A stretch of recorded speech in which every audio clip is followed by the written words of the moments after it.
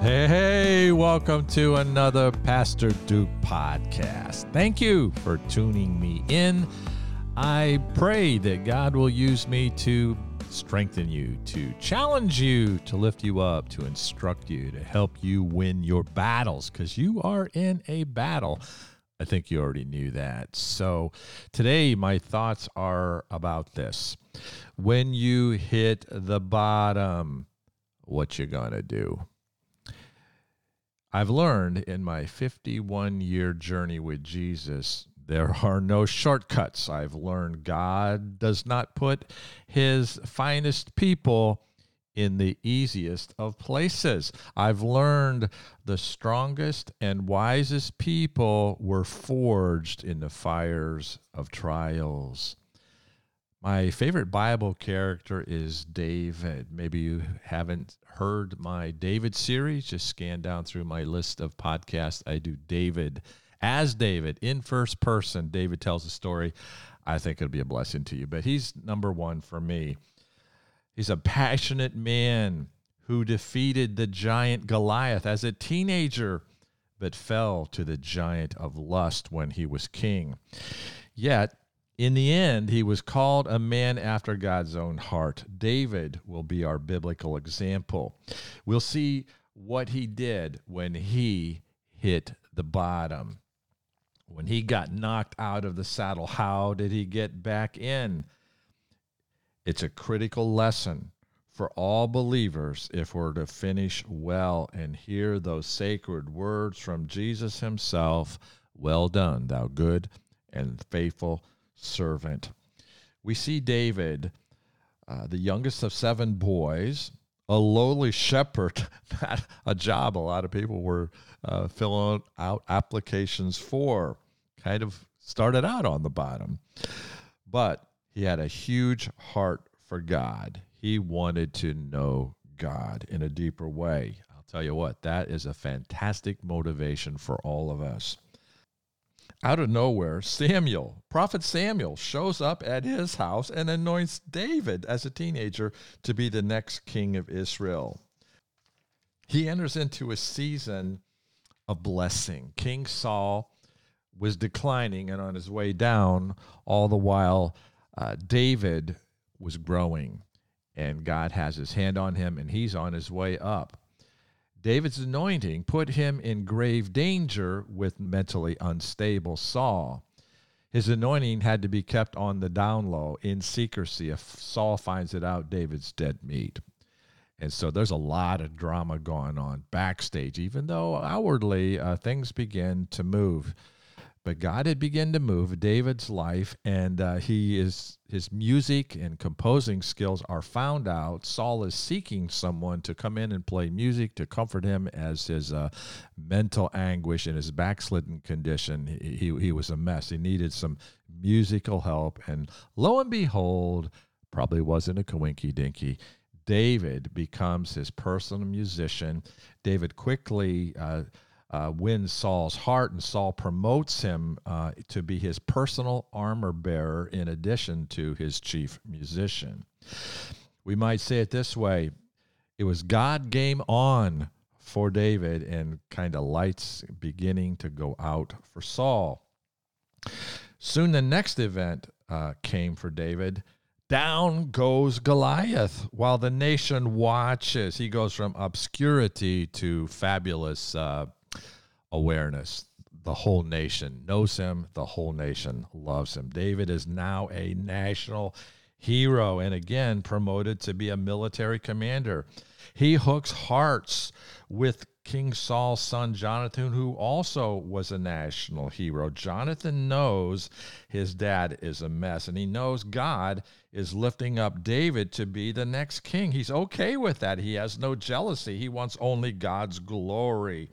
Soon, David marries Saul's daughter, Michal. It's been about 6 to 7 good years now. Everything he has touched is sort of turned into gold. Many other military victories were won under David's leadership, and that's when his world began to cave in.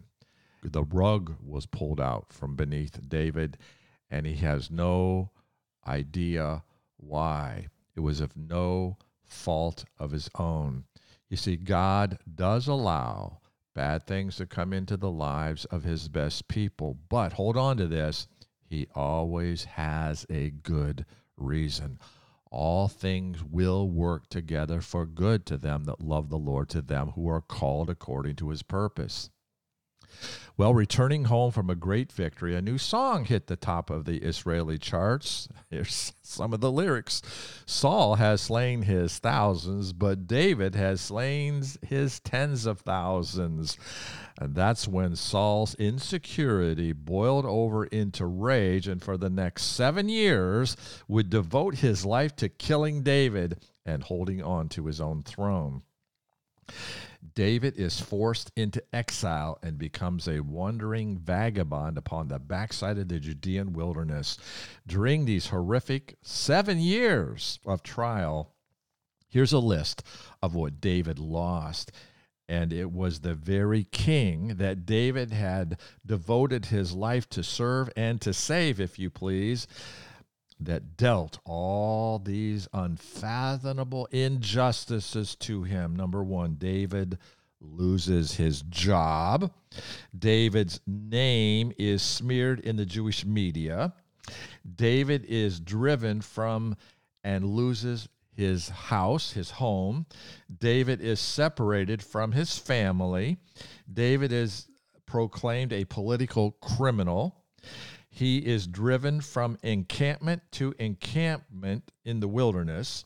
He is forced out of his own country to live among the Philistines.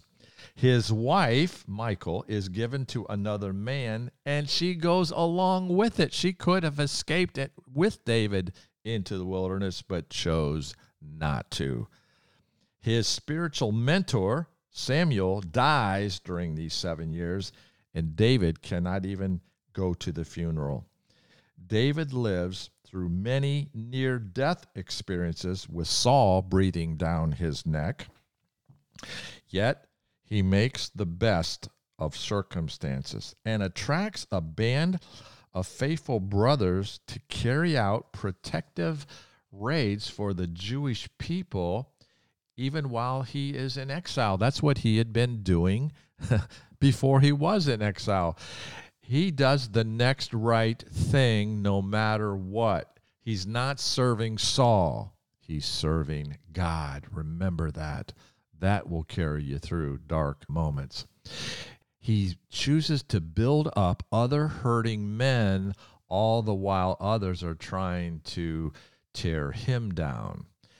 He lands his team at Ziklag in the Philistine region, while the Philistines reject his offer to help them in battle. During that time, Ziklag is destroyed, and all the wives and all the kids are taken captives by the Amalekites. All seems lost, and his team spoke of stoning him to death. David, you're such a loser. We should have believed what King Saul says about you. They are with him at the bottom. So you think you got problems? David had more. Yet, God had David right where he wanted him. Peter wrote, "Think it not strange concerning the fire trial, which is to try you, as though some strange thing had happened unto you. God has a purpose in everything." So, in a major way, David is broken and on the bottom. And one of my favorite verses in all the scriptures emerges, 1 Samuel chapter 30, verse 6. It says this, "But David encouraged himself in the Lord his God." Let that sink in. This is our focus in today's podcast. David encouraged himself in the Lord his God. How did he do that? You know, everybody hits bottom somewhere along the way, and a lot of people never make it out in a good way. So it is part of the journey to bottom out along the way and be tested. I see from David, number one, to this point, he has lived a life committed unto the Lord. He had systematically and studied his way into a biblical worldview. That's a foundation laid for victory. He has learned not to view God through circumstances, but to view circumstances through God. I need to say that again. He has learned not to view God through circumstances, but view circumstances through God. That's huge. That will make all the difference in the world in the midnight hour. Number 2, be sure the devil will not back off when you are getting hit from all sides. David has learned not to follow his feelings, not to have a pity party. He has learned to deny his emotions and lean in deeper to faith. I have no clue to what is happening. I have no clue why, saith David, but I choose to worship and not blame the God who does know what is going on and why. I resolve to do the next right thing no matter what. Number 3, from the text, it says David encouraged himself in the Lord. Himself, he is not leaning on any person. God had kind of systematically taken all those people away. Jonathan's not available. Samuel's dead. His wife's in the arms of another man.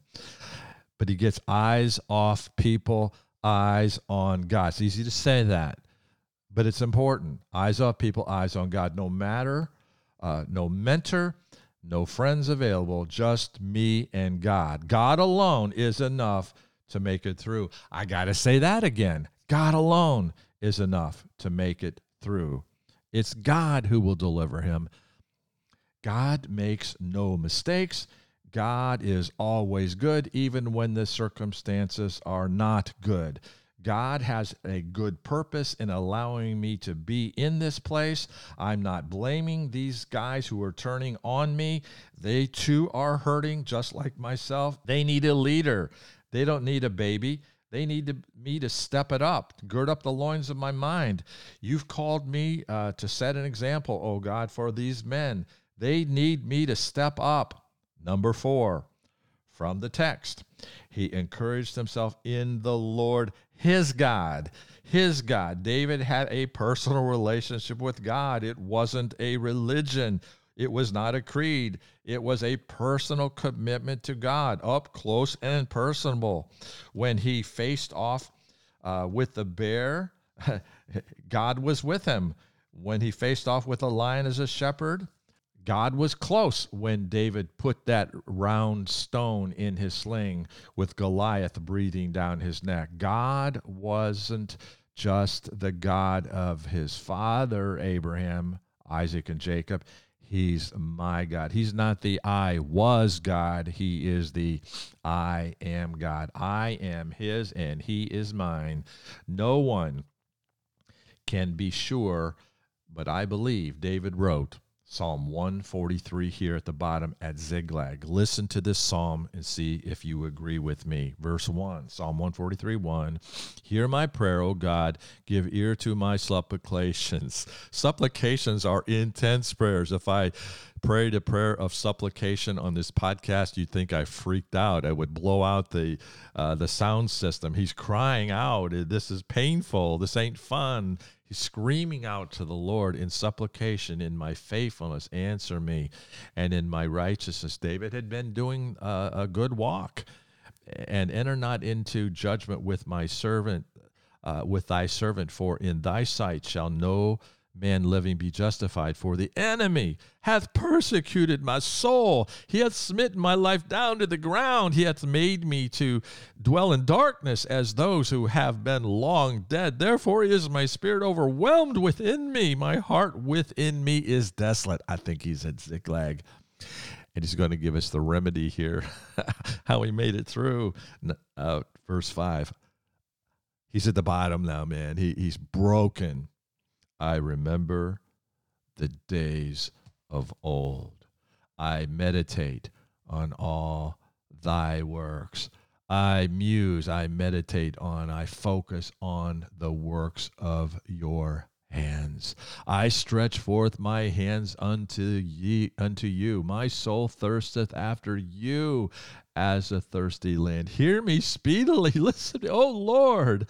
My spirit faileth. Hide not your face from me, lest I be like them that go down unto the pit. Cause me to hear your loving kindness in the morning, for in thee do I trust. Cause me to know the way wherein I should walk, for I lift up my soul to you. Deliver me, O Lord, from mine enemies. I flee unto you to hide me. Teach me to do your will, for you are my God. Your spirit is good.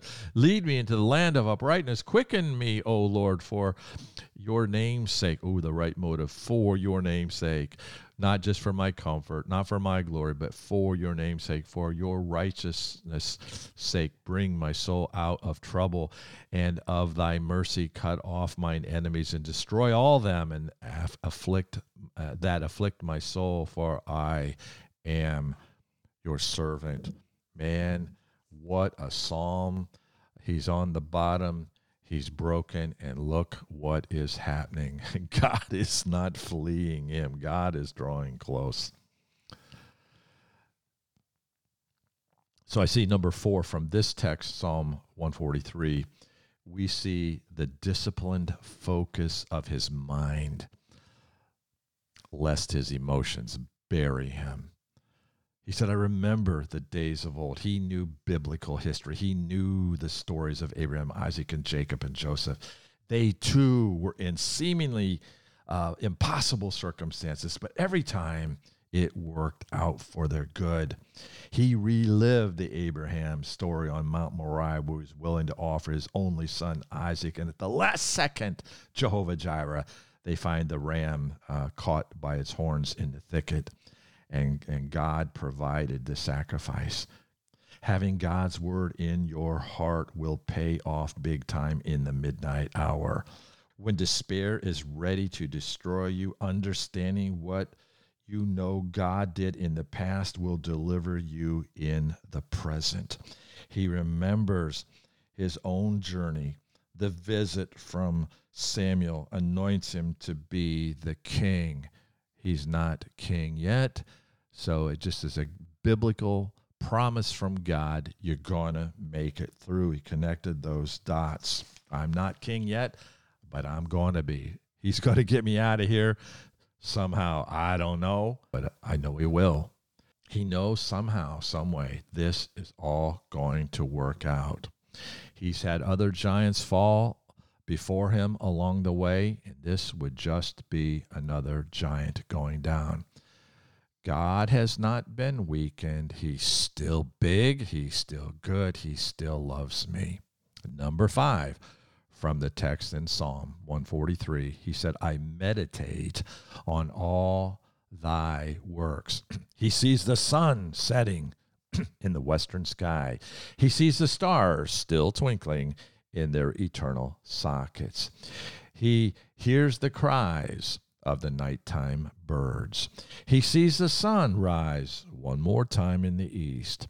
He sees the rocks still in their places, and the shoreline has not moved an inch. The omnipotence of God overwhelms the man-made heartaches in his face. I want to say that again.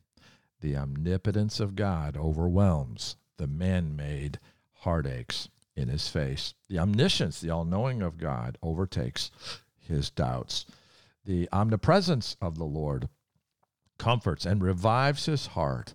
What do we see happening here? Faith is his victory. Faith is driving out the fear. Faith is driving away the despair. Faith is building his heart back up. It's getting him back in the saddle. From the text, he said, I muse on the works of your hands. He chooses to focus on the immutable, unchangeable works of God. He does not let his mind or emotions deliver him over to despair and self-pity. A disciplined mind. He said, I stretch forth my hands unto you. I'm not looking back. I'm looking forward. I'm not looking down. I'm looking up. I'm not fighting for victory. I'm fighting from victory. The lion victory, the bear victory, the giant going down victory, it wasn't me. It was you, Lord. You haven't changed. You're still big. You're on the throne. I trusted you then. I'm trusting you now. Lord, you are my fix in this situation. They're not my problems. They're yours. I choose to give them to you. Tell me what you want me to do, and I'm on it. Back now in 1 Samuel chapter 30 again, he asked God, do you want us to go after the Amalekites? God said yes. And within 72 hours, the Amalekites are defeated. Not one wife, not one child was lost or even hurt. Plus, they got all their stuff back and all the spoils from the Amalekites. It was a good day financially. His men's confidence in him soared to a whole new record. Word comes that King Saul, this is bad news, but it fits into the big picture. Saul had fallen in battle to the Philistines, and unfortunately his son Jonathan and two other sons of Saul as well, they're dead. They had fallen in battle. And the elders of Judah sought and found David in the wilderness and pronounced David king over Judah. That all happened in less than 72 hours. Hallelujah. What a Savior. When God says it's time, look out, Charlie. God can and often does turn things on a dime. Joseph was in Egyptian prison, forsaken by his own brothers, falsely accused of attempted rape by Potiphar's wife, and forgotten in prison. Pharaoh has a dream. Joseph wakes up in prison, and by lunchtime, he is prime minister of Egypt. Never forget that. That's our God. God can turn things on a dime. It wasn't the blessings and comforts of David's life that molded him into Israel's greatest king of all time. It was the pain, it was the problems, it was the trials that forged him into a man of steel, and yet all the while still had a tender heart towards God and people. In my personal journey, in my darkest hours, I've drawn strength from David. I've walked through each of these steps I've shared with you today many, many times when it seemed like the sun was refusing to shine. It worked for him, and it has worked for me. In my distress, I go through this psalm, I go through this story of David, and then I get out a sheet of paper. I get alone with God, number one. Then I get out a sheet of paper. On the left-hand column, I write down what I'm feeling, what I'm thinking, what I'm feeling. And then next to that, I write out God's promise. You know, it turns out 99% of my feelings are big, fat lies from the devil. In the right-hand column, I see the promises from God, and they correct my evil thinking. And then I systematically go back to that left column, what I'm feeling, and I write over top of it, lie, lie, lie. I choose to believe God's promises over the lies that I'm so easily holding on to.